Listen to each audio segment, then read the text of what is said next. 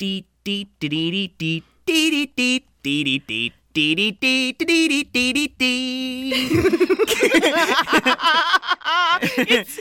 so catchy. It's going to be living in my head for the next 3 weeks. I want a trap remix of The Wicked Witch is Dead. Like, ding dong.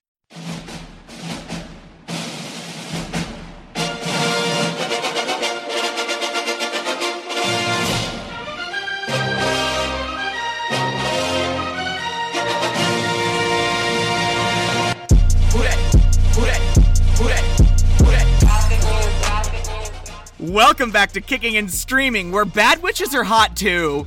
I'm Carrie. I'm Ross. And this week, folks, we are covering the 1939 timeless MGM classic, The Wizard of Oz. And folks, we really are over the rainbow today. Happy Pride Month! As always, we're going to be covering movies that are at least tangentially related to queer culture. There's something queer in it. There's something queer that really contributes. Or there's something queer that we associate it with. Exactly. It's going to be a really gay summer. Before we get started, don't forget, go follow us on Twitter at Kick and Stream. KICKNSTREAM. You can write the show at kickingandstreamingpodcast@gmail.com. That's with an and, not an ampersand. And don't forget, folks, practice the 3 R's. Rate, review, retweet. Rate, review, retweet, guys. We want everyone to come and join our little watch party. I'm loving all the engagement we're getting lately on social media, folks. Thank you so much. But please keep it up. We love hearing from you folks. All right, you ready to fly? I'm sorry. I guess the question is, are you ready to spin? Yes. Round and round in a cyclone. Oh, my goodness. Hold on to your butts.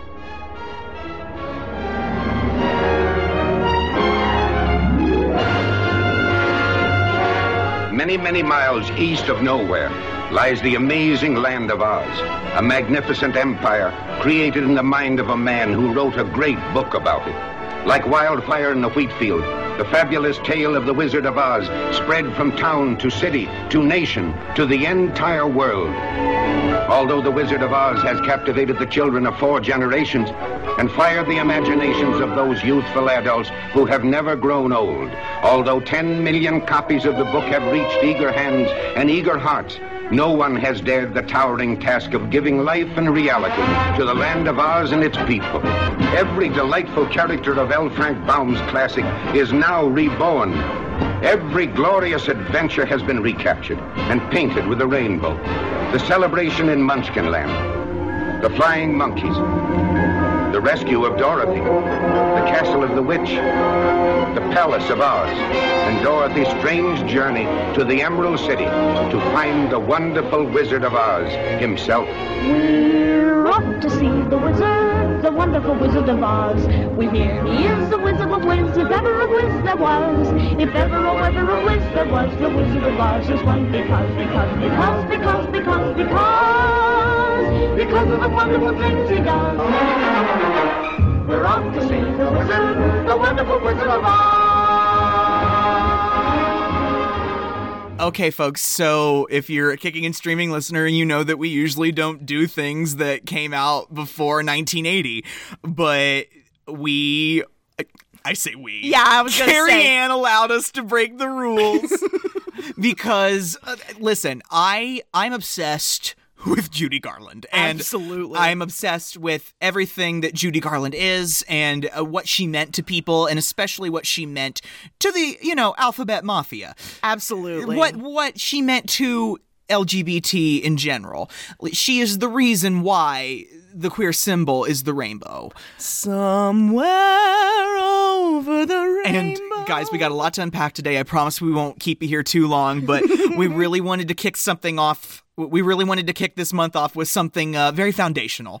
And it's not only got its foundations in the queer movement, but in so many other walks of life. Yeah.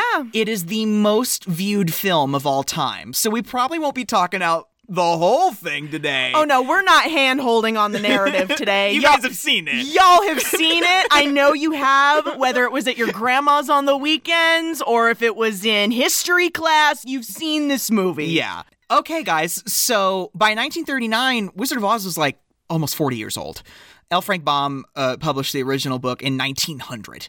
And some of you might not know, this is not the only tale of The Wizard of Oz. Like, there were other books. We just don't hear about those. And The Wizard of Oz has turned into this, multimedia franchise almost. Oh, yeah. Like, we have so many films about it. We have the acclaimed, novel and stage musical Wicked, which has greatly expanded upon the universe. Absolutely. And there's that horrible James Franco prequel. So there was this guy, his name's Mervyn LeRoy, and he was an up-and-coming young hotshot producer in good old Hollywood in the 1930s at Metro-Goldwyn-Mayer. The one project that Mervyn LeRoy constantly floated was The Wizard of Oz. He read all the books as a kid. He's a fan. Yeah. He was a big fan. And I'm sure he had, the 1925 version to go off of, and I think he just really wanted to create something more magical. Like literally one of the first big instances of really bringing a fantasy project like that to life. They had something like 16 different writers and 3, 4, 5 different directors. No, yeah, can we talk about the game of musical chairs that involved all of the directors? I'd like to focus on a central director here, and that's Victor Fleming. Victor Fleming, at the same time, directed The Wizard of Oz and Gone with the Wind. Oh my God! He directed both of those monumental pictures. That is a coronary waiting to happen. I'm pretty sure Gone with the Wind came out first in the springtime, and then close to your birthday, actually, in August 1939 when The Wizard of Oz was released in theaters. Cool. Yeah. I think the thing that really makes this movie what it is, I know you know what I'm going to say, it's the music. I mean, hey, this score is catchy. And we really have to credit Harold Arlen, Yip Harburg, and Herbert Stothart for this. One of the first films to Technicolor, obviously. I've seen the camera. Yeah? I've seen. You went to the Smithsonian and saw it. Yep, I saw the camera. I saw the ruby slippers. Uh-huh. I saw all the costumes. This film is on the National Film Registry, baby. Uh-huh. It's in the Smithsonian. Right next to Archie Bunker's chair. And all the original Muppet puppets. I love it. You might have guessed it. But we have names?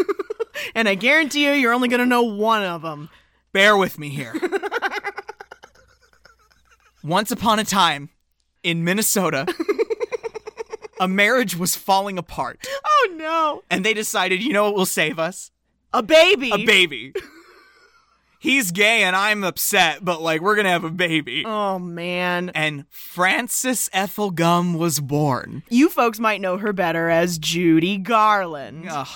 Judy Garland ranks supreme in old Hollywood starlets.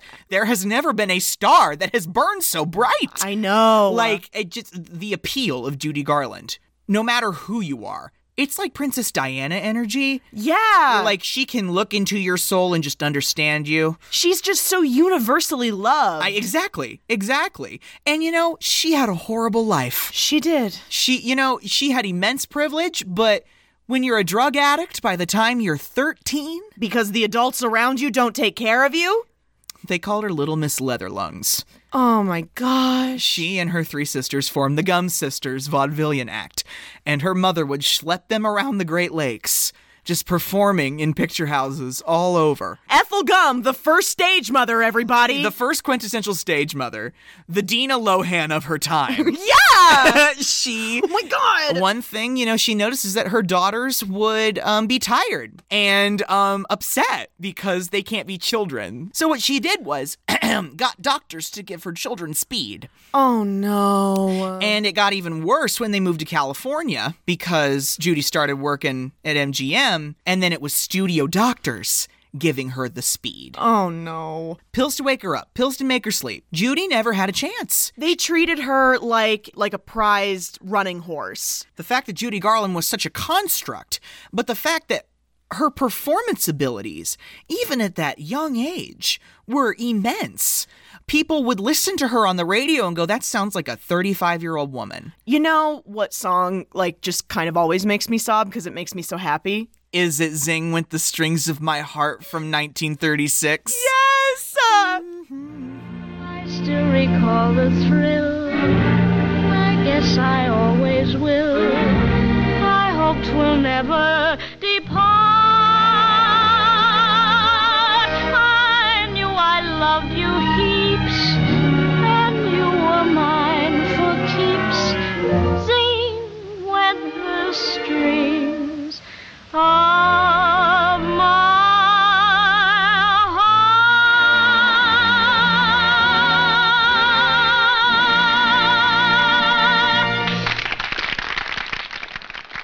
She was 13. Oh my God! And she already sounds like this full-throated, heavily seasoned singer. And then we have Frank Morgan. Frank Morgan plays the title role. He's the Tom Hanks of this movie. He is literally Tom Hanks in Polar Express in this movie. He plays 5 different characters. Kind of, a good luck charm to them.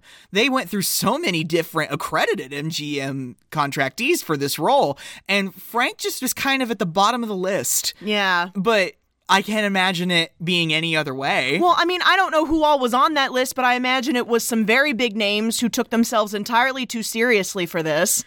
We have Ray Bolger. By this time in Ray Bolger's career, he had been a vacuum salesman, an accountant, and now he's dancing in the pictures. Yeah! He's also a very famous vaudevillian. I love Ray Bolger. I wish I could be friends with Ray Bolger. When we were watching this movie, you leaned over and went, I find him incredibly cute. He is cute. He is. Out of the Scarecrow getup, he's extremely cute. Yeah. He also was not originally supposed to play the Scarecrow. He was gonna play the Tin Man, but he really just believed that he was the only person that could do this part correctly, and he was right. I loved the thought of being the Scarecrow, and I could not imagine anybody else playing the part. And I could do all the kinds of steps that I wanted to do, and there was something else. I don't know, I had a feeling if I could play this part, it would make a star out of me. I mean, honestly, you want to take a man with, reflexes and knees like that and put him in a costume where he's not supposed to bend? The movements this man can make. Yeah. I'm stunned. I'm stunned. We love you, Ray. Going into the Tin Man, we have Jack Haley. Jack Haley and Judy Garland worked together before in Pigskin Parade, another favorite of mine. Yes. Which is just about some bumpkins going to play in a football championship. Liza Minnelli was married to Jack Haley Jr. Oh, their kids got married. That's so friggin' cute. Isn't that fun?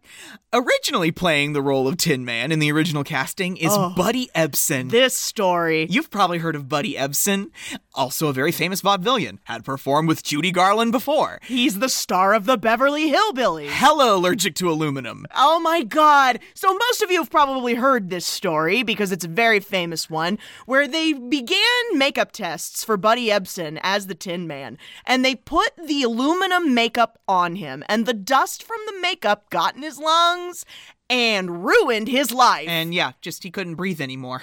And so they had to cast Jack Haley instead. But the shitty thing is that after they cast Jack Haley, they quietly changed out the aluminum powder for aluminum paste, which would not have been an issue. Don't say MGM never tried to repeat a performance. For crying out loud. And then we have Bert Lahr. Bert Lahr is a crazy-ass comedian, also a famous vaudevillian. Lots of vaudevillians up in here. Well, I mean, vaudeville was dying out. They needed some work. Exactly. That's where all the vaudevillians went. They went from vaudeville to Hollywood. Also a burlesque performer. Yeah. Bert Lahr. Tell us about it, honey. Show me how you burlesque. We also have Billy Burke, the toast of 19 teens Broadway. Did you see how I stiffened up just now when you said her name? Billy Burke is a fucking goddess. Billy Burke is Glinda, the Good Witch of the North. Billy had been working on stages since 1880, whatever the hell. Yeah. She is an old vaudevillian hand. She's 50-something at the time of this filming. She's 50 in this movie? I think she was born in 1882 or 3 or 4, somewhere in there. And yeah. Wow. And she's a 50-some-odd-year-old woman. She looks fabulous. She had garnered much acclaim on Broadway just before this. I think when they were doing the casting, they said, listen, there's only certain performances that stage actors can give. Yeah. Who's hot on Broadway right now? And they looked at Billy and said, that's our Hitler! Stop! No, absolutely not. We have Margaret Hamilton, who's my favorite. Yeah, she's easily your favorite thing about this movie. Margaret Hamilton playing the Wicked Witch of the West, a former kindergarten teacher who just kind of took up character acting for some extra cash. She was a single mother. Yeah. She'd only done about 5 or 6 pictures for MGM at that time. Yeah. They were screen testing a hottie named Gail Sundergaard for the role of the Wicked Witch. Oh. And when they put the makeup on her, they literally looked at her and went, you're just too hot. No. It's coming through. Yeah, we saw her picture in that documentary, and I went, oh no. And like, she's a hottie with a body, but that is never going to work. I don't like the idea of them casting Margaret Hamilton because she's uglier than Gail Sundergaard. Those were the words I was looking for, yes. Margaret Hamilton's a beautiful woman. She absolutely was. Like, who can do that laugh like Margaret Hamilton? I know! Like, it's classic.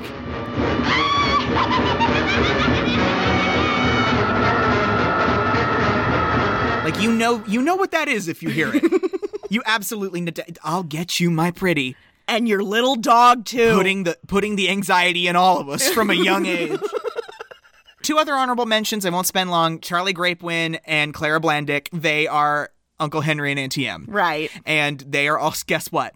They're famous vaudevillians. I'm shocked. Both of which had worked with Billy Burke in, like, the 1900s. I can't imagine that the vaudevillian network was extremely vast. I know. But, like, I mean, it was coast to coast, baby. Vaudeville was hot. It was the disco of its time. No, I wouldn't say.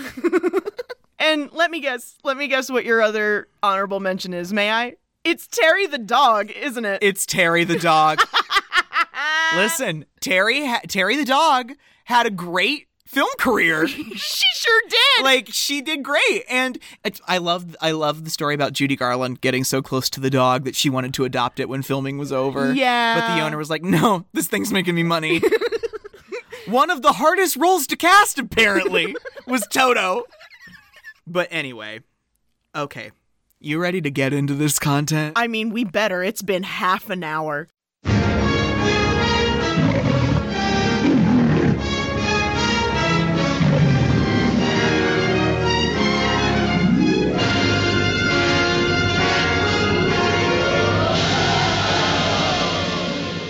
I love this credit sequence. I remember just popping in this tape as a kid and just letting this play, and then the first 5 minutes were just heaven. Just watching the clouds go by. And that music, man. It's like, no one quite does it like the MGM Orchestra. Like I said before, this is the most beloved film of all time.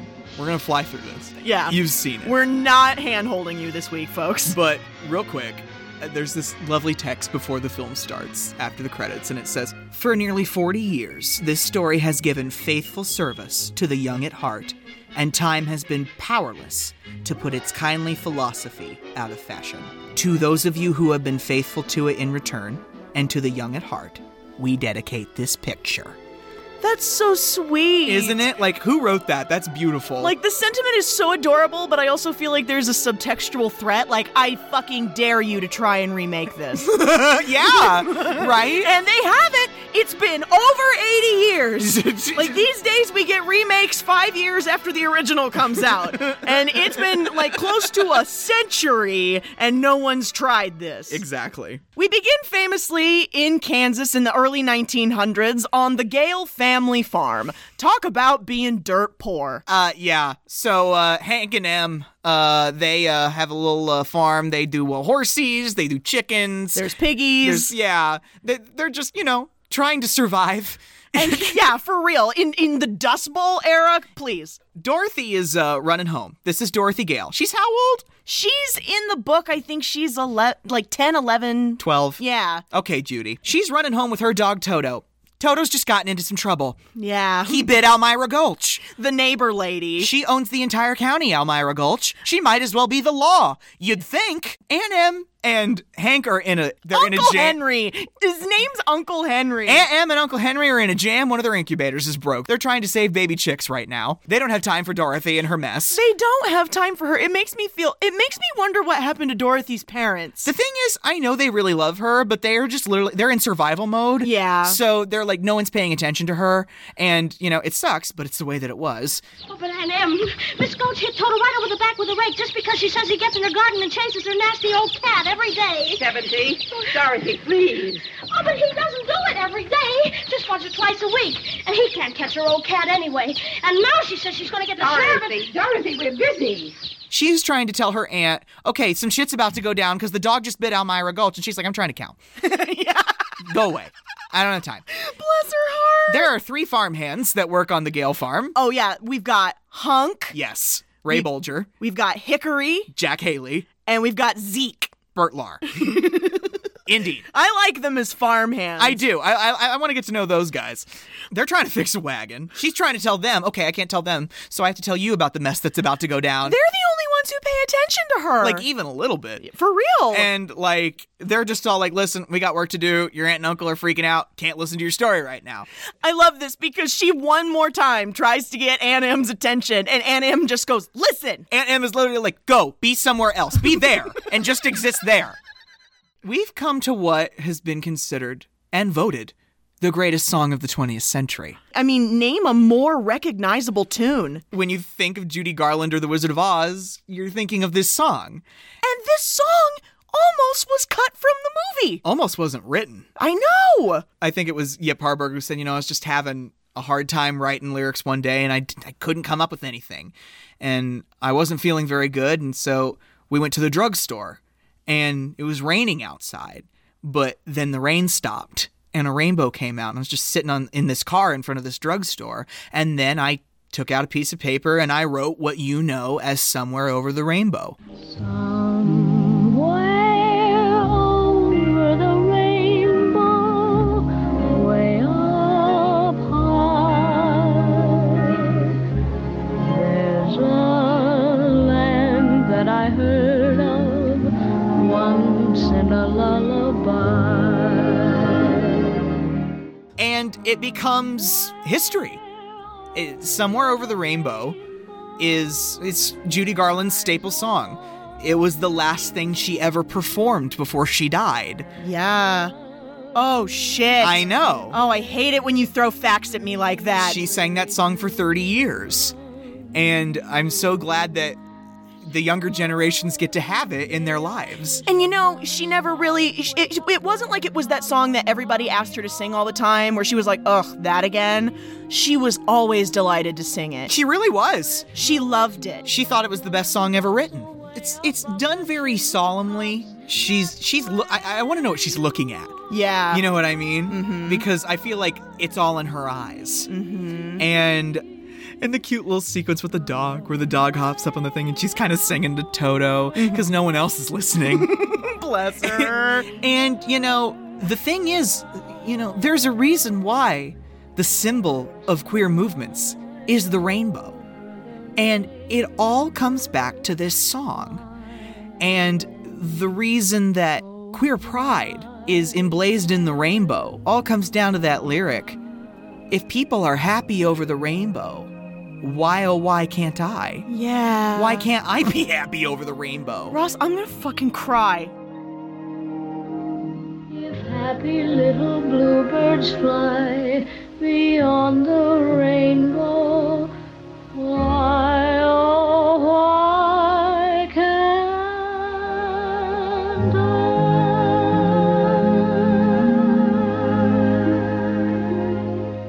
After this beautiful, beautiful performance, Miss Elmira Gulch is here to ruin the mood. that theme.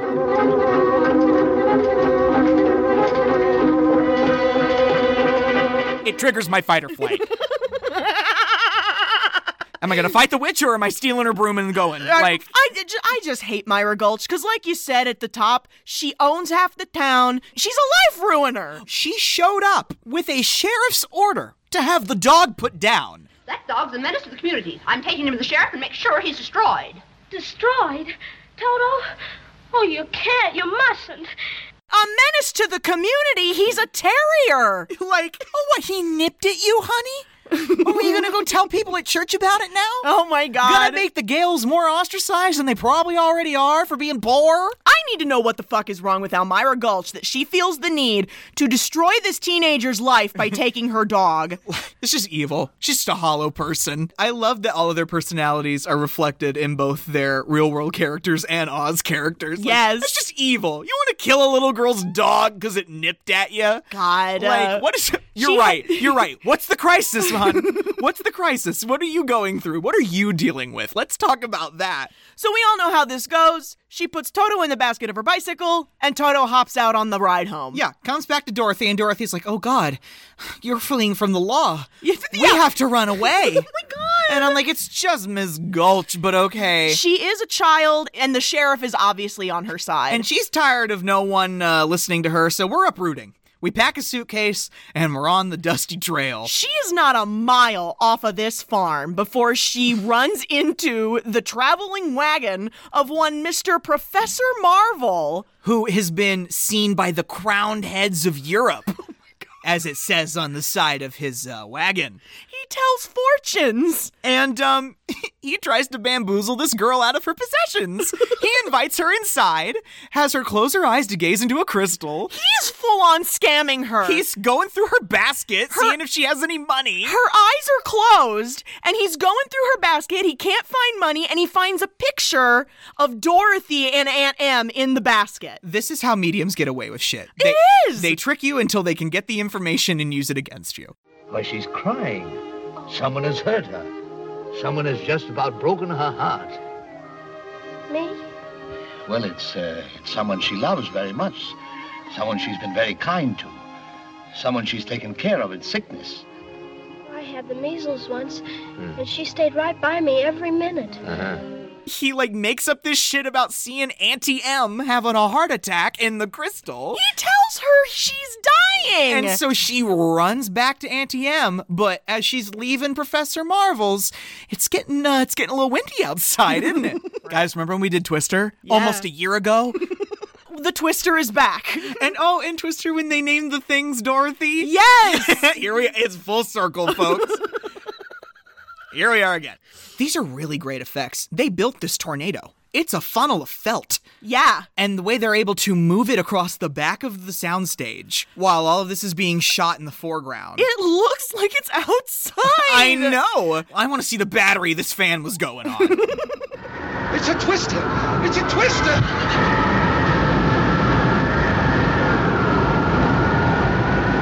And so this Twister's coming closer and closer and closer. And so she's looking for everybody. Everyone's gone in the storm cellar. They can't hear her banging on the storm cellar door. She goes inside. A window blows open and knocks her out. Yeah, you've all seen it. She wakes up. The house is up inside the tornado now. The cyclone, pardon me. I love all of these people who are just so powerfully unaware that they've been sucked up into a storm. The still films floating by the window. The lady knitting in her rocking chair. Oh, hi, did you get sucked up in this too?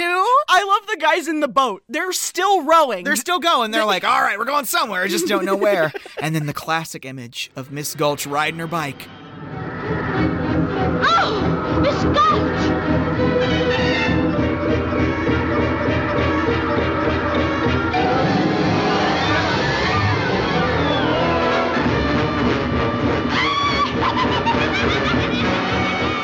Terrifying. Absolutely terrifying.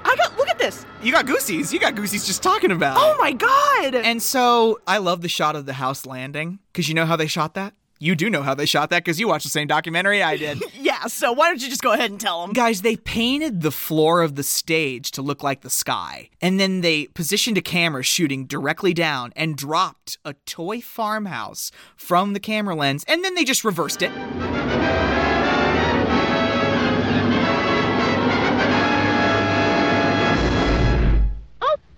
Anyways, we've landed with the, I love it. She lands and that's all she does. No more screaming, no more chaos, no more noise. I mean, the shot's too perfect. Transitioning into the color of Oz. Just the opening of the door and the music immediately starts.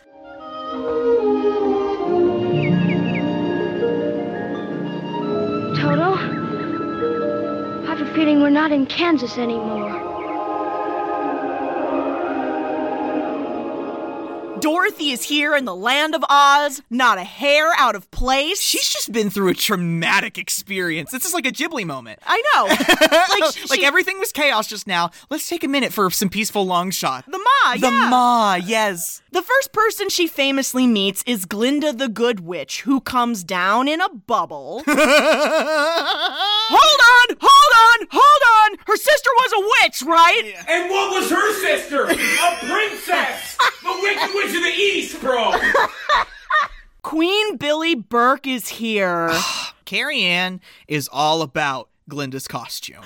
What I wouldn't give for that gown, I'd look fabulous in it. You also mentioned the crown more than once. It's just so gorgeous. The Munchkins call me because a new witch has just dropped a house on the Wicked Witch of the East. And there's the house, and here you are, And that's all that's left of the Wicked Witch of the East. And so what the Munchkins want to know is, are you a good witch or a bad witch? Glinda is here because the Munchkins called her about a new witch murdering the old one. Bring, bring, bring. Girl, can you get down here? We don't know if she's friendly or not. A house just fell downtown, and, you're the police. we need backup. Come, we need the cops. And this is the beginning of the Munchkin medley. I love all the lyrics. Harburg does a great job. Come out, wherever you are, and meet the young lady that fell from a star. I love it. This is a literal storybook happening right now.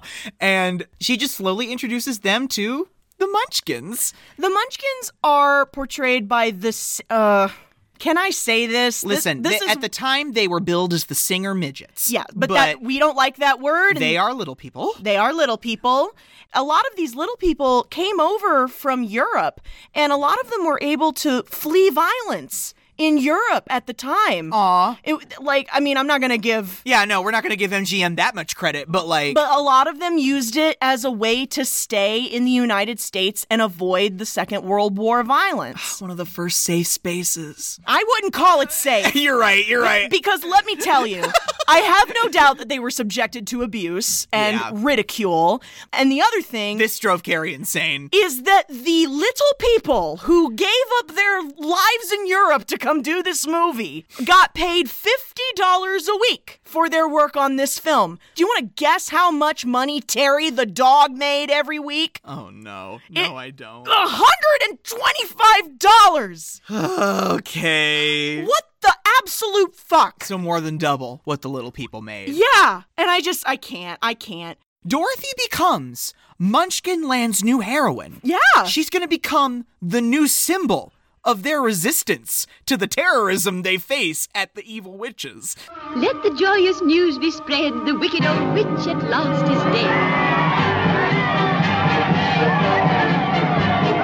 Ding dong, the witch is dead. Witch, oh witch, the wicked witch. Ding dong, the wicked witch is dead. These poor people, they're so liberated. I listened to this song all day on November 7th, 2020. I did too. I made a TikTok with people dancing in the streets with this music underneath it.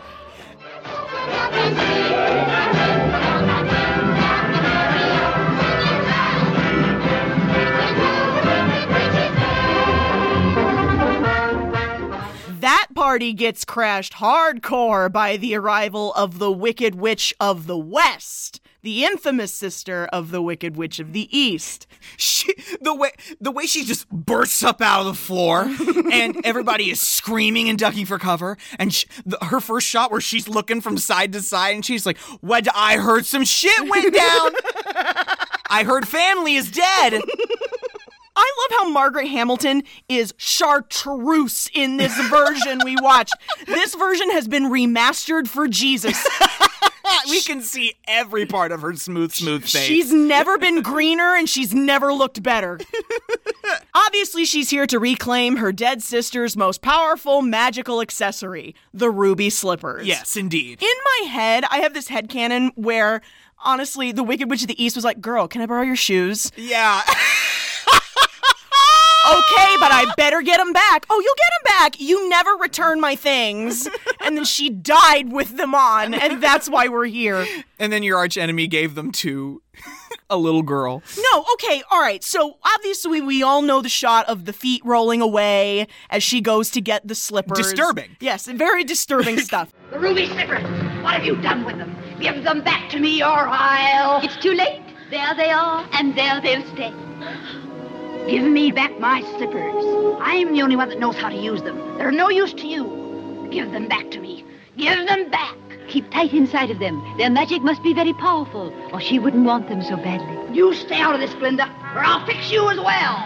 Oh, rubbish. You have no power here. Be gone before somebody drops a house on you, too. And this is where I would like to point out that Galinda the Good Witch, I'm using quotations, caused all of this. All right. Here we go. Listen, I get it. The objective was to keep the shoes out of the hands of the Wicked Witch of the West. She had options. She didn't have to put them on the feet of a child. She absolutely 100% did not. But we all know that's how it shakes out. That's when the Wicked Witch vows to hunt Dorothy down and get her shoes back. I'll get you, my pretty, and your little dog, too.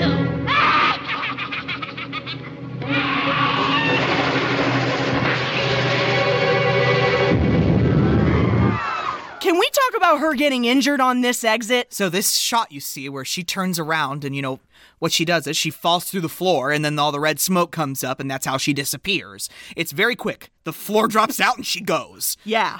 Also flames shoot up. Yeah! One time they did a shot where Maggie Hamilton got dropped through the stage and then she said, I felt something warm. I don't remember fire, but basically she had third-degree burns on her hands and her face.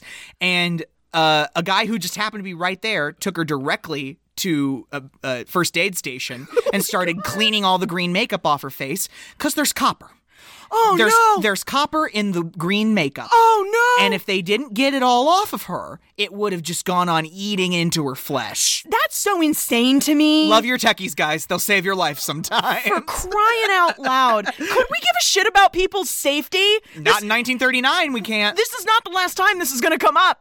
So obviously, this is the part where Glinda and the Munchkins tell her that in order to get home to Kansas, she has to go visit the Wizard of Oz. Who lives in Washington, D.C. No. Who lives in the Emerald City. Yes. In order to get there, she has to follow what? The Yellow Brick Road. Follow the yellow brick, follow the yellow brick, follow the yellow brick road.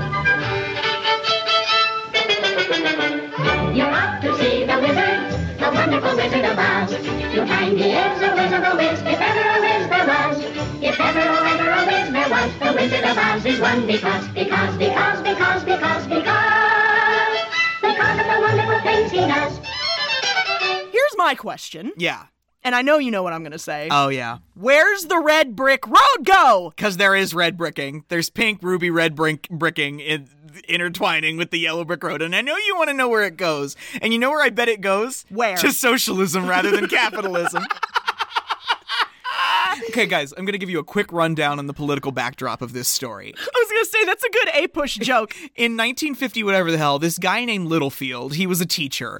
He started making this gigantic allegory about the populist movement in the 1890s and the Wizard of Oz. I don't know why. Basically, you have a lot of prosperity in the north, a lot of poverty in the south. And what the poor farmers did is they wanted to add silver to the gold standard of currency. So they could make more money. And President William McKinley was not keen on that. McKinley being the Wizard of Oz. Yeah. Oz, O-Z, ounces. As in gold. Gold and silver. And William Jennings Bryan was the Democratic candidate through the 90s. William Jennings Bryan is seen as the cowardly lion who won't be progressive enough to push the popular agenda on William McKinley. So Dorothy, this poor little girl, has to follow the yellow brick road to the Emerald City of prosperity, where all of her problems will be solved. Originally wearing silver shoes. Silver shoes, yes. The ruby slippers were originally silver. It's a whole thing. I think it's mostly bullshit, but they actually taught us about this in school. Yeah. I took a class called Topics in History in high school, and when we were doing the progressive era, this is one of the biggest things we talked about. And I was like, this doesn't even seem factual, but okay, whatever. Anyway, moving on. We get to the cornfield where the Scarecrow is just hanging out, and it's complete bullshit that this road splits off in 4 different directions. I love her. Follow the yellow brick road. Follow the yellow. Now which way do we go? Pardon me. That way is a very nice way. Who said that? Don't be silly, Toto. Scarecrows don't talk. It's pleasant down that way, too. I love it when he goes, of course, people do go both ways. Indeed they do. Yes, they do, Ray. Yes, they do. She frees the Scarecrow from his nasty prison. And, his great despair is that he doesn't think he's very bright.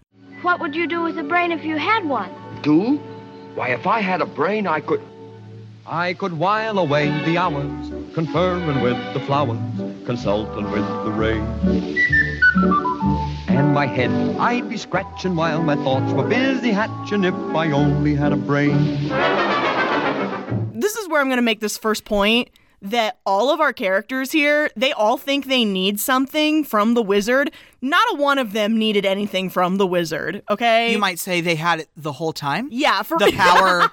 They might have had the power the whole time? Yeah, but I think we think of it less with the Scarecrow, the Tin Man, and the Cowardly Lion. I know.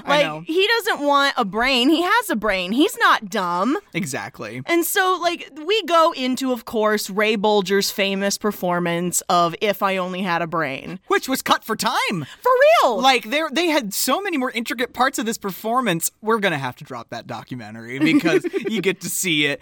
But basically, he just really charms the shit out of Dorothy. She's like, you are wonderful. Would you like to come with me to ask for a brain? Yeah, and of course he's going to come with her. She's like, I'm already in a big enough struggle. I might as well help some people along the way. Come along. I won't be any trouble because I don't need a thing. And I won't try to manage things because I can't think. Won't you take me with you? Why, of course I will. Oh, the earnestness. The friendship. I cannot. He's the first, other than Glinda and the Munchkins. He's the first positive presence that she's met. And so,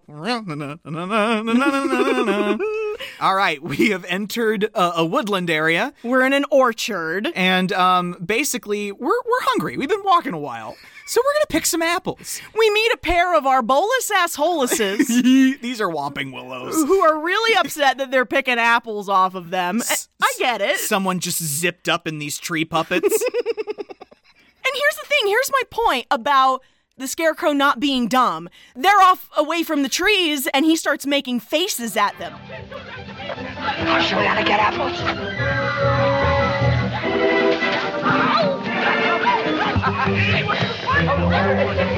Hooray! I guess that did it. Help yourself. He's smart, And it totally works. He's street smart. Yeah. He's road smart. He's got that yellow brick road savoir-faire. And, she goes chasing apples because they start pelting apples. And she comes across this Tin Man. Holding an axe. In the middle of chopping wood, he's rusted. He's been out here for over a year. He got frozen into rain trying to chop wood. And Dorothy and the Scarecrow are the first two people to come along who try to help him. And he's like, I've been like this for a year. And they're like, it's a year? And, of course, this takes us into his dilemma of not having a heart. When a man's an empty kettle, he should be on his mettle, and yet I'm torn apart. Just because I'm presuming that I could be kinda human if I only had a heart. He takes us into his little bit, if I only had a heart. Listen, if I had to pick a favorite song that wasn't Over the Rainbow, because that's obvious, it's the best song in the score, but If I Only Had a Heart is a close second for me. Exactly. Because he's just so friggin' cute throughout the whole thing. It's like the Lion, the Tin Man, and the Scarecrow make up the triple threat. The great dancer, the great singer, and... the great actor. Yes. And like I said, I kind of prefer his dance to Ray's. It's the toot toot that gets me. Yes, indeed.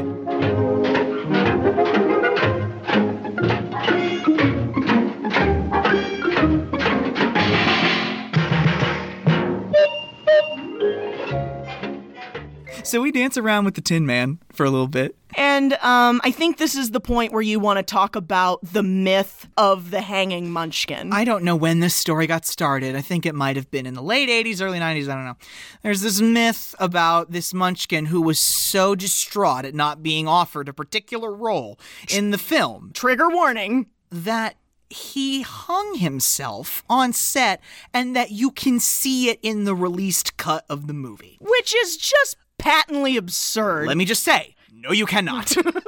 We watched a remastered for Jesus version of this. They have scrubbed every frame, and maybe in older versions of this, you could think that there might be something swinging around in the background. In the remastered version, it is quite obviously a crane. It's a crown crane. Because there are just birds walking around this set. Like these beautiful cranes that are in the background of the Tin Man. And what you're seeing as they're it's in that last bit as they're fading out that you can supposedly see this hanging munchkin. No, it is a crane's wing swinging out and coming back. That's all it is. That's all it is. It's just the shadow of the crane's wing going out and coming back. Like, would the internet please calm down? So now we're on our way to get a home, a brain, and a heart. And now we're in the forest. It's getting spooky. It's getting dark. Lions live on the plains. That's all I'm saying. Okay. And this is hardly a jungle, am I right? Yeah, for real.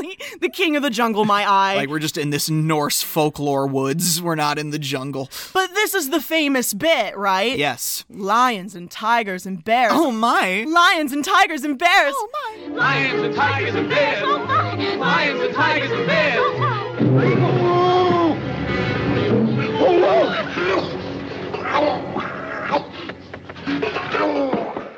This costume is 90 pounds. Oh my God, I can't even imagine being Bert Lahr, who's already a high-energy performer, and having to do all of this movement in this costume. It must be so hot. Jack and Ray said Bert was the worst about his costume.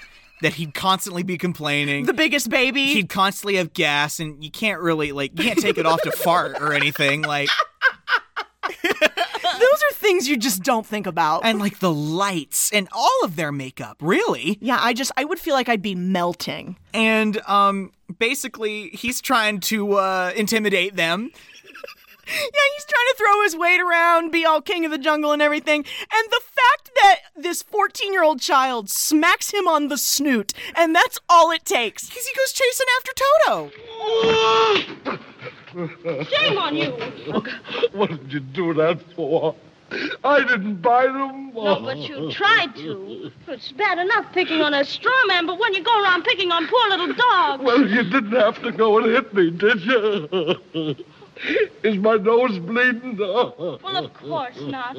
Just the shame on you. He immediately starts crying. He's blubbering. Oh, he's like, oh, that's the end of my performance. And she lays down the law. She says, hey, I come from a world where this happens. We're not picking on the little guy just because, okay? Yeah, because that's what cowardly bullies do, right? Yeah, and he's like, well, you didn't have to choose violence, did you? And this takes us into If I Only Had the Noive. Yes. I love that it's Noive and not courage. Courage doesn't rhyme with many things. If I only had the courage. Yeah, no, that would be a very different song. I'm afraid there's no denying I'm just a dandelion, a fate I don't deserve. I'd be brave as a blizzard. I'd be gentle as a lizard. I'd be clever as a gizzard. If the wizard is a wizard, who will serve? So obviously, we know how this shakes out. He joins them on their journey. We're going to the Emerald City to ask the wizard for some courage as well. Exactly. They're racking up quite the wish list here. Indeed. They are going and asking for a lot of things. On my Amazon wish list this year, we're doing a heart, a brain, courage, and a trip to Kansas. We finally arrive at the gates of Emerald City, and I have in all capital letters because you shouted this. You went, gatekeeping! Gatekeeping, indeed. Who rang that bell? Who rang that bell? We did. Can't you read? Read what? The notice. What notice? It's on the door, as plain as the nose on my face. Bell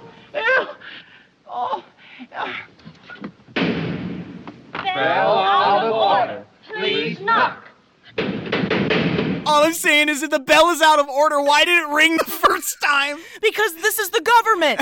These are arbitrary rules that mean nothing. Lane closed. You can't go this way. It is made by those who are dead. The way is shut. It's made by those who are dead.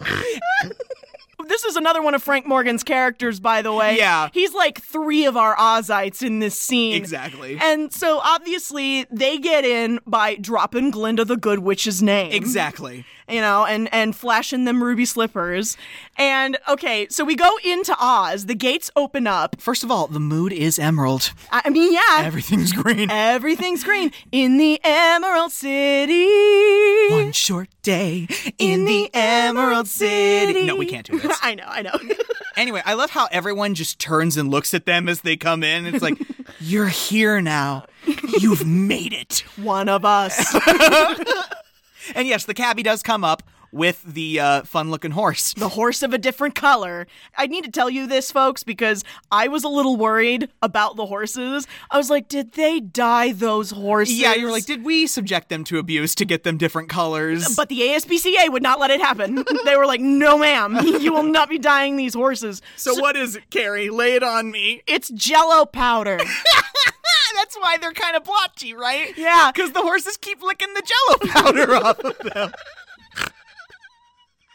I just love it. I was like, oh, please tell me these animals didn't get abused. We're thinking of animal abuse, and the whole time, jolly good time! Ha ha ha! And a couple of tra-la-las, that's how we laugh a day away in the merry old land of Oz. Ha ha ha! Ho ho ho! La-ha-la-la-la! That's how we laugh a day away with a ho ho ho! La-ha-ha! In the merry old land of Oz. This is the Land of Oz medley. Yeah, no, everyone is happy to be alive in the Emerald City. Well, it seems rather prosperous in the Emerald City. There's no terrorism going on in the outer counties. There is no war in Ba Sing Se. That is very much the vibe in Emerald City. And like the quad squad is enjoying every bit of hospitality that the Emerald City has to offer. This is hardly a city. It's like they're at the mall. Dorothy getting her hair and her nails did. Tin Man's getting a polish. Yeah, getting and a massage. The Scarecrow's getting stuffed with new straw. You ever get stuffed at the mall? Ew. Sorry. Why'd you have to make that foul? And they're trimming the lion up to look real cute and pretty. Putting the ribbons in his hair. I hate it. Well, y'all know what comes next. The Wicked Witch of the West shows up to ruin the mood once again. Like, she's just always dropping in and ruining everybody's good time. She writes in the sky, surrender Dorothy. Who's her? It's the witch. She's followed us here. Surrender Dorothy. Oh, Dorothy? Who's Dorothy? The wizard will explain it. The wizard. Here. This is actually a very cool effect. This is done with ink in a hypodermic needle in the bottom of a glass of water. Isn't that amazing? I know. Isn't that just great? With the little witch puppet traced around it? Yes. Do you want to tell them about the trailer we watched when we rented this? Okay. It was like a 70th anniversary special trailer. And for the Blu-ray edition, it cuts to that shot. The writing in the sky says, buy the Blu-ray, Dorothy. I ugly laugh. Oh my God. Relentless. So obviously the squad quad knows that it's time to get in gear. It's time to go see the wizard. We approach the gate, the very gate of the wizard, because they've seen the writing in the sky and all the people don't know what to do. Is there no law enforcement? Is there no air traffic control in the Emerald City? Air traffic control. So they're like, oh, the wizard will explain it. So they all run to the wizard's gates, and the guard man, played by Frank Morgan. Again. Who's playing our third character so far, the doorman, the cabbie, and now the guard. This is the one where he looks like a Q-tip. He looks like a Mike Boom. And you guys know the routine. Nobody sees a wizard, not nobody, not know how. Don't cry, Dorothy. We're going to get you to the wizard. We certainly are. Aunt Em was so good to me, and I never appreciated it. Running away and hurting her feelings. Professor Marvel said she was sick. She may be dying, and it's all my fault. And then, of course, Judy Garland starts crying, and that's enough to make the doorman... They are running water through his hat. When it cuts to him crying over Dorothy crying... Yes. Like... It does yank at you a little bit. I mean, every time she cries in this movie, I have to fight back tears. I know. I know. You feel it so intensely. Oh my God. Please don't cry anymore. I'll get you into the wizard somehow. Come on. I had an Aunt Em myself once. He had an Aunt Emily? Anyway. So they go in. We begin our long, slow, ominous walk down to the wizard's chamber. I love how the lion loses his nerve, like, right before they get there. He's like, no, I don't want it this bad. I can go back to the forest and be a coward. That's fine. Okay, where's the king, Hunty? Where's the king we were just hearing about? See, that's anxiety that he's experiencing. Indeed. Anxiety and fear go hand in hand, but I think there's a huge line between being a coward and being anxious. I'm constantly avoiding important appointments because of my anxiety. So we get to the wizard, who is terrifying, by the way. Oh, yeah. Here he is. The iconic image of that alien-like face being projected onto that organ or whatever the fuck it is. I love all of his dialogue. Oh, I mean, yeah. Talk about alliteration. The great and powerful Oz knows why you have come. Step forward, Tin Man.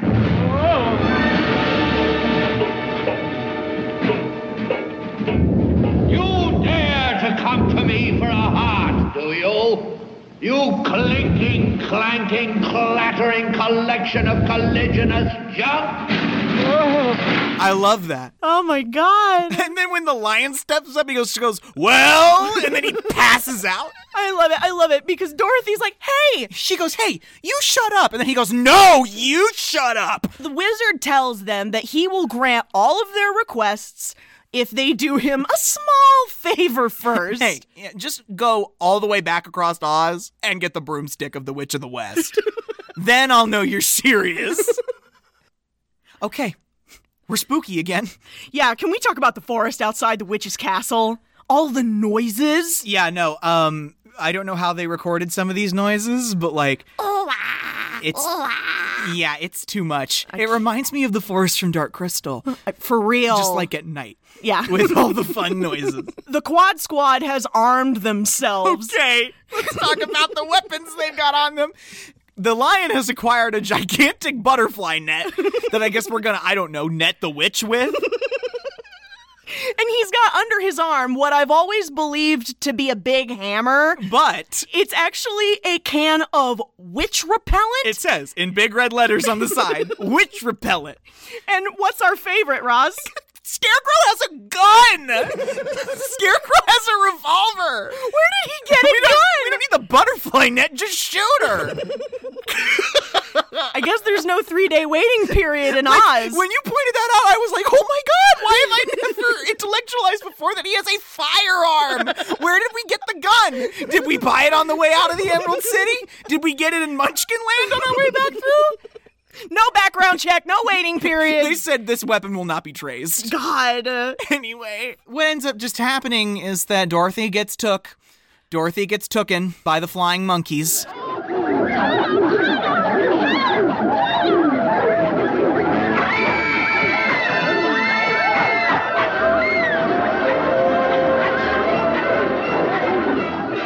Can you tell the story real quick about Lorna Luft, Judy Garland's daughter? Obviously, you know Liza Minnelli is Judy Garland's daughter, but she has a sister named Lorna Luft. Lorna Luft has been with us on the show before. She was here with us as Paulette Rebchuk when we covered Grease 2. Way back in the day. And Lorna Luft saw this for the first time as like a 6-year-old, this movie. And, it's your mom as a teenager on screen. It's your mom, but you don't know it's your mom. But wasn't she being babysat by somebody? Yeah, Judy Garland was at a concert in New York, and she was in L.A.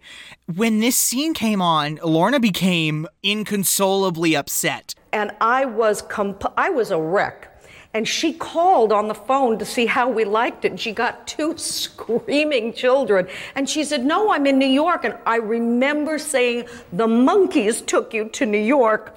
She said, no, I'm in New York. I said, but the witch and the monkey. And Judy's like, I'll never let you watch that movie without me again. That's so cute. Anyway. So the witch has Dorothy back in her castle. This is a big sad sequence here. I'm filled with dread throughout this entire sequence. I know. So the witch tries to take the shoes off of Dorothy's feet, but that can't happen because Dorothy is still alive. It shocks her hands. I know. Ruins her manicure.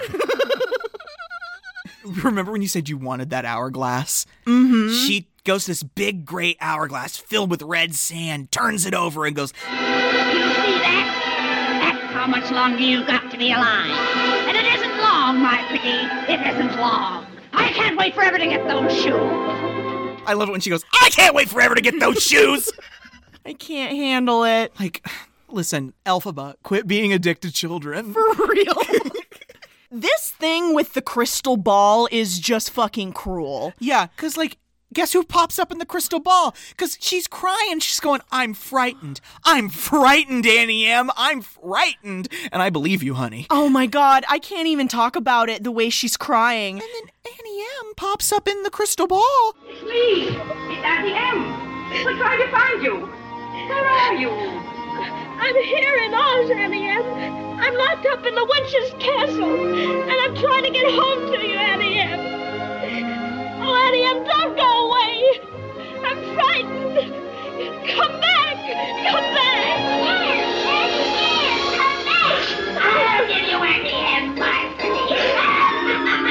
And then it just transitions to her laughing. It transitions to the witch just mocking her. Oh my God. And she's so, Ross, she's so scared. Do you see me almost tearing up over I know. here? It's the vamp with the shot of the hourglass for me.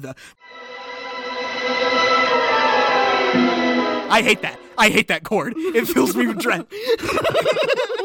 Anyway. Oh my God. Okay, meanwhile, the monkeys kind of tore everybody apart. Yeah. The Tin Man, the Scarecrow, and the Lion, they ain't worth shit. Like, the Scarecrow's literally in several different pieces. They have to put him back together, and then, they approach the castle.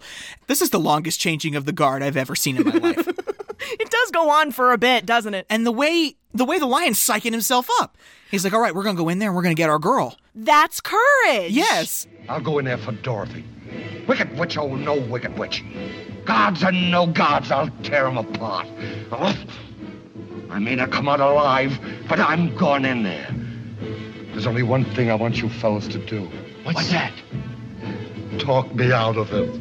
And he goes and does it anyway. That's the definition of courage. He doesn't need no validation from this stupid wizard, okay? None of them do. Through some shenanigans, we are able to get into guard garb. And we sneak in at the last second before the drawbridge comes up on the castle. Toto leads them to where Dorothy is locked up. And I love the shot of Toto running up to the door and pawing at the bottom of the door. He does it for 5 seconds. And as soon as they come up behind him, he just walks off shot. He goes, okay, I did what my trainer trained me to do. Where's my treat? Yeah, where's my treat? Where's my $125 a week? I pawed at the door. I know there's no one there. And so they, here's Johnny it through the door. Yeah, the Tin Man chops the door down. And they get her out. And, of course, the witch is like, haha, you stupid bitches trying to get away from me. And, they run, but this is not a huge castle. No. And it is not very intricately designed. It does not take Stonewall Jackson to find these guys. She literally splits them up. Half of you go this way, half of you go that way. No, we'll corner them, literally. And they get cornered in this one place, this one tower on the side. And literally the witch comes in and is like, all right, you're cornered. The jig is up. This is my favorite moment of hers in the movie. Ring around the rosy, a pocket full of spears. Thought you'd be pretty foxy, didn't you?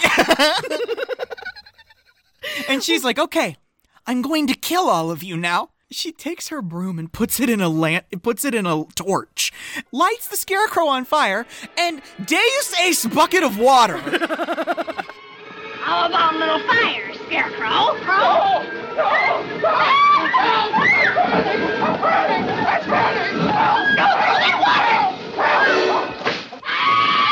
You cursed brat! Look what you've done! I'm married!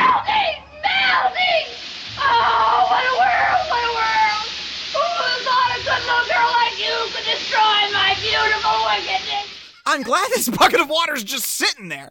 Dorothy throws it to put out the Scarecrow, but I think maybe unintentionally hits the witch with the water. And then you'd think the world was ending. I know. A little dramatic, don't you think, Elphaba? Don't you think? Water, necessary for beings to live, is killing her. I'm gonna look up where L. Frank Baum is buried, dig him up, and interrogate his corpse about why water is like acid to this witch. Why was this the answer? Has she never been caught out in the rain on her broomstick? Probably not. Make it make sense. You know, it's like, is the weather right for evil today? I need a clear day. I can't go and do terrorism if it's muggy out. Where's that damn umbrella? Never around when I need it. And so, yeah, she's dead. She's just gone. And I love how the guards immediately turn around. They go, oh my God, she's dead. She's dead. You killed her. I didn't mean to kill her. Really, I didn't. It's just that he was on fire. Hail to Dorothy! The Wicked Witch is dead! Hail to Dorothy! The Wicked Witch is dead! And the way they go, no, fucking no, you're fine, thank you. Like, the corporate culture there must have been awful. I would have been the guards in the back turning to each other, literally going like, it was water? That's it? We could have just thrown water at the bitch and our suffering would have been over? Anyway, we're back with the wizard. Guess what? It's still not good enough. The wonderful Wizard of Oz doesn't want to deliver on his promise. Go away and come back tomorrow. What is this, the government? Yes, this is what the government tells you. Lane closed, can't help you right now. You filled out Form 1031A. And it got sent to where and who and how. And I love how this whole grand illusion comes tumbling down as the result of a curious dog. When Toto exposes the capitalist fraud. He goes over there, pulls on that curtain. Oh, the great Oz has spoken. Oh, pay no attention to that man behind the curtain. The great Oz has spoken. Who are you? Oh, I am the great and powerful Wizard of Oz. I don't think it makes a lot of sense that however long he's been here, that he has been able to keep up this charade with just a bunch of smoke and mirrors. In the books, in the stories, it's more like he's the only other human being that's entered the realm of Oz before. Yeah, I know. Because his whole thing is he was in the circus and he had a hot air balloon act, and one day in Nebraska, he was swept away by a twister in his hot air balloon and landed in Oz. And I mean, come on, how many movies have you seen where a white man falls out of the sky and the locals take to him immediately? As a deity. Like, for real, I'm hardly think I'm qualified to come across all sanctified. But like, they gave him power. They gave him immense power. And isn't that the truth? That the government only has as much power as we give them? Exactly. And I mean, that's how the Munchkins felt about Dorothy when she fell out of the sky. Yeah. They were going to give her immense power. But she's like, no, I'm just a kid from Kansas and I want to go home. She's like, no, I took a wrong turn on the way to church. I can't. I need to get back. But he's been keeping these people under this grand illusion that he is the all-powerful and mighty Wizard of Oz who can solve all of your problems. But he is just another white man. For real! He's a circus act. He's a clown. He's a scam artist. Sound familiar?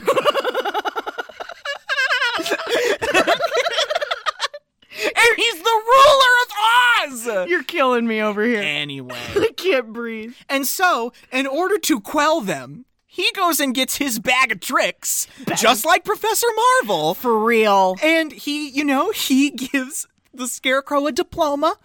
There's your brains, there's your education. He gives the Tin Man a heart on a chain, like on a daisy chain. Yeah, and it ticks. It ticks There's in everything. Something for him to listen to inside now. And he gives the lion a Medal of Valor. Therefore, for meritorious conduct, extraordinary valor, conspicuous bravery against wicked witches, I award you the Triple Cross. You are now a member of the Legion of Courage. Shucks, folks, I'm speechless.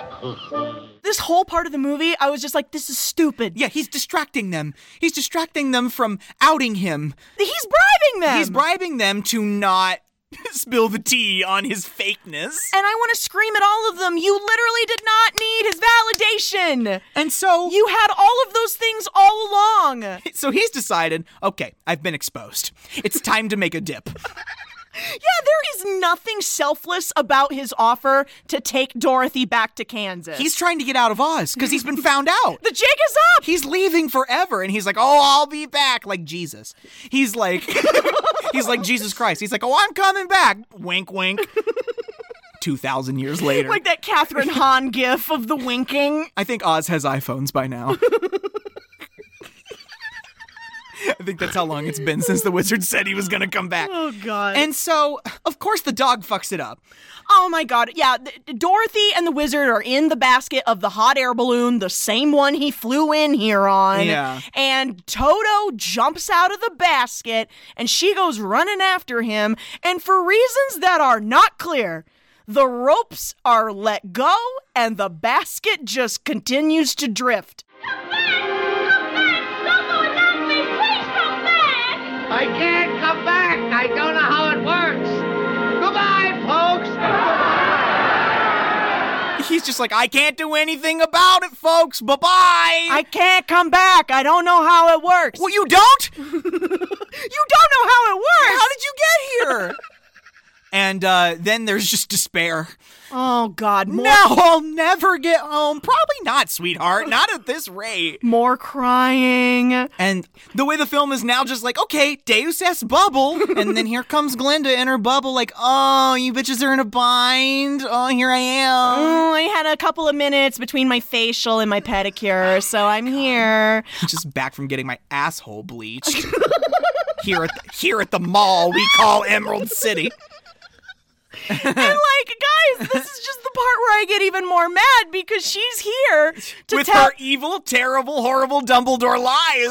Yes! Oh, will you help me? Can you help me? You don't need to be helped any longer. You've always had the power to go back to Kansas.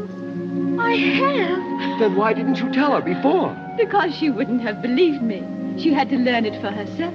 And it's at that moment that I'm like, excuse me? Isn't this a Family Guy bit or something? It's a Mad TV bit where they all get settled, and when Glinda goes, you've always had the power to return to Kansas. And the chick playing Dorothy goes, excuse me? All you have to do is click your heels, and you would have been home in 2 seconds. Tin Man goes, why didn't you tell her before? Because she wouldn't have believed me. And then Dorothy goes, are you out of your fucking mind? You came down in a bubble. I would have believed anything you said.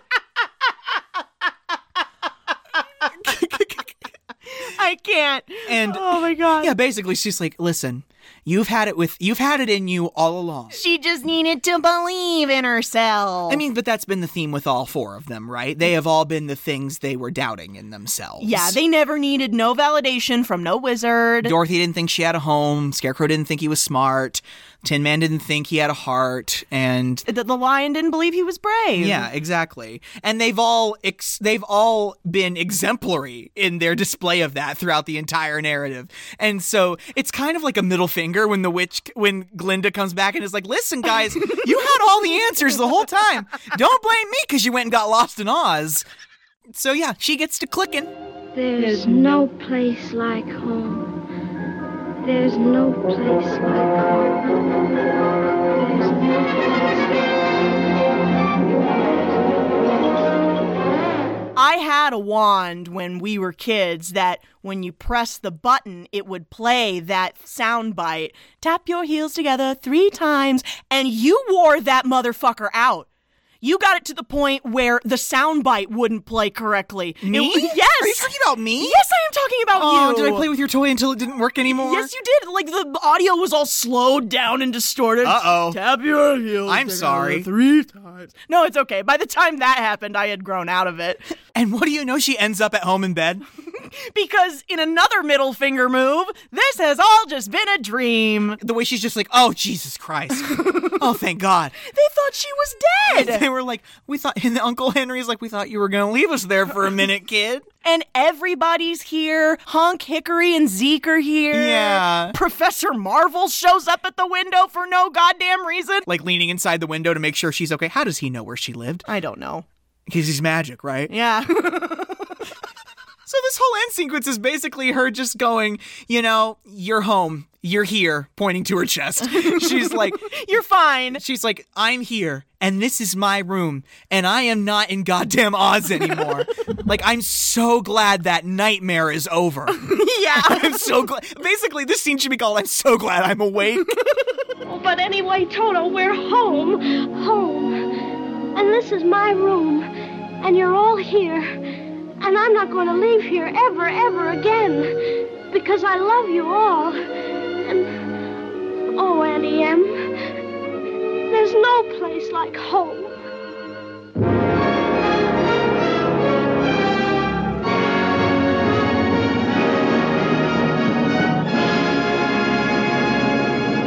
I feel like this story is a lot about, wondering the reasons why we're unsatisfied. Yeah. And what the world is either putting on us to make us dissatisfied or what we're putting on ourselves that make us dissatisfied. What am I worth? Why don't I deserve to be happy like everybody else? Why, oh, why can't I? Why, oh, why can't I? And I feel like that feeling is never, more prevalent than in disenfranchised groups. Absolutely. Such as LGBT. She was a figure that they carried with them in 1970 when we begin to don the rainbow flag. It's that idea of, okay, if they're not going to let us go over the rainbow individually, we're going to go over together. Yeah. And in our own way, and we're going to have our own space to do it. Our chosen family. Yes, 100%. It all comes back to that one song, and it all comes back to this one story. What am I worth? How am I going to be happy? Why don't I deserve to also be as happy as you? Why, oh, why can't I? And it's a beautiful story. It will never fade. It will live longer than we will. I don't even have words to describe the timelessness of this whole project. The things that make it magical, the music, the practical effect, the times it was made in, the innovations and the progress that this film contributed to not only the entertainment industry, but to so many people's hearts and all of its different reincarnations. Wicked, The Wiz. The Wiz is great. See, it touches so many different disenfranchised walks of life. I feel like it's a holy thing for a lot of people, The Wizard of Oz. Yeah, a sacred thing. It's just such a kindly philosophy. We're going to try and get over the rainbow together.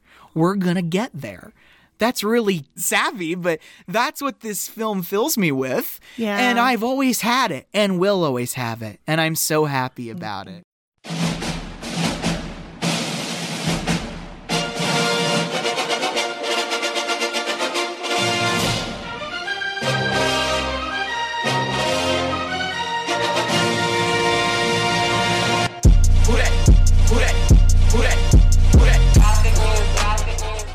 Oh my God, guys, we did one of the greatest films of all time! I feel like I have a runner's high right now. Right, like, right? Don't you feel my God. good? Yes! All right, guys, like we said, welcome. Happy Pride Month to all in the Alphabet Mafia. Also, Black Lives Matter, Trans Lives Matter, Queer Lives Matter. They're important to our continued existence. I know. The queer liberation was started by trans women of color. For real. Never forget that. Respect your elders, know your history. All right, guys. Next week we're gonna have a great topic coming from you. It's fun because neither Carrie Ann or I have seen our next selection. You've never seen this? No. Oh my God, the way you talk about it, you would think you had. I really want to see it though. Oh my God, okay, well tell them. I can't wait. Guys, next week we will be covering the 2017 historical drama, The Favorite. I guess this is some gay shit? It's about Queen Anne and her female lovers. Oh, yes! Queen Anne of Great Britain, the last Stuart. In the meantime, folks, go follow us on Twitter at KickNStream. KickNStream. You can write the show at kickingandstreamingpodcast@gmail.com. That's with an and, not an ampersand. And don't forget, folks, practice the 3 R's. Rate, review, retweet. Rate, review, retweet. Guys, we want everyone here to join our little watch party. More quality content coming to you from Kicking and Streaming. Until then, I'm Carrie. I'm Ross. And as always, sorry, Mom. Gossip news, gossip news, gossip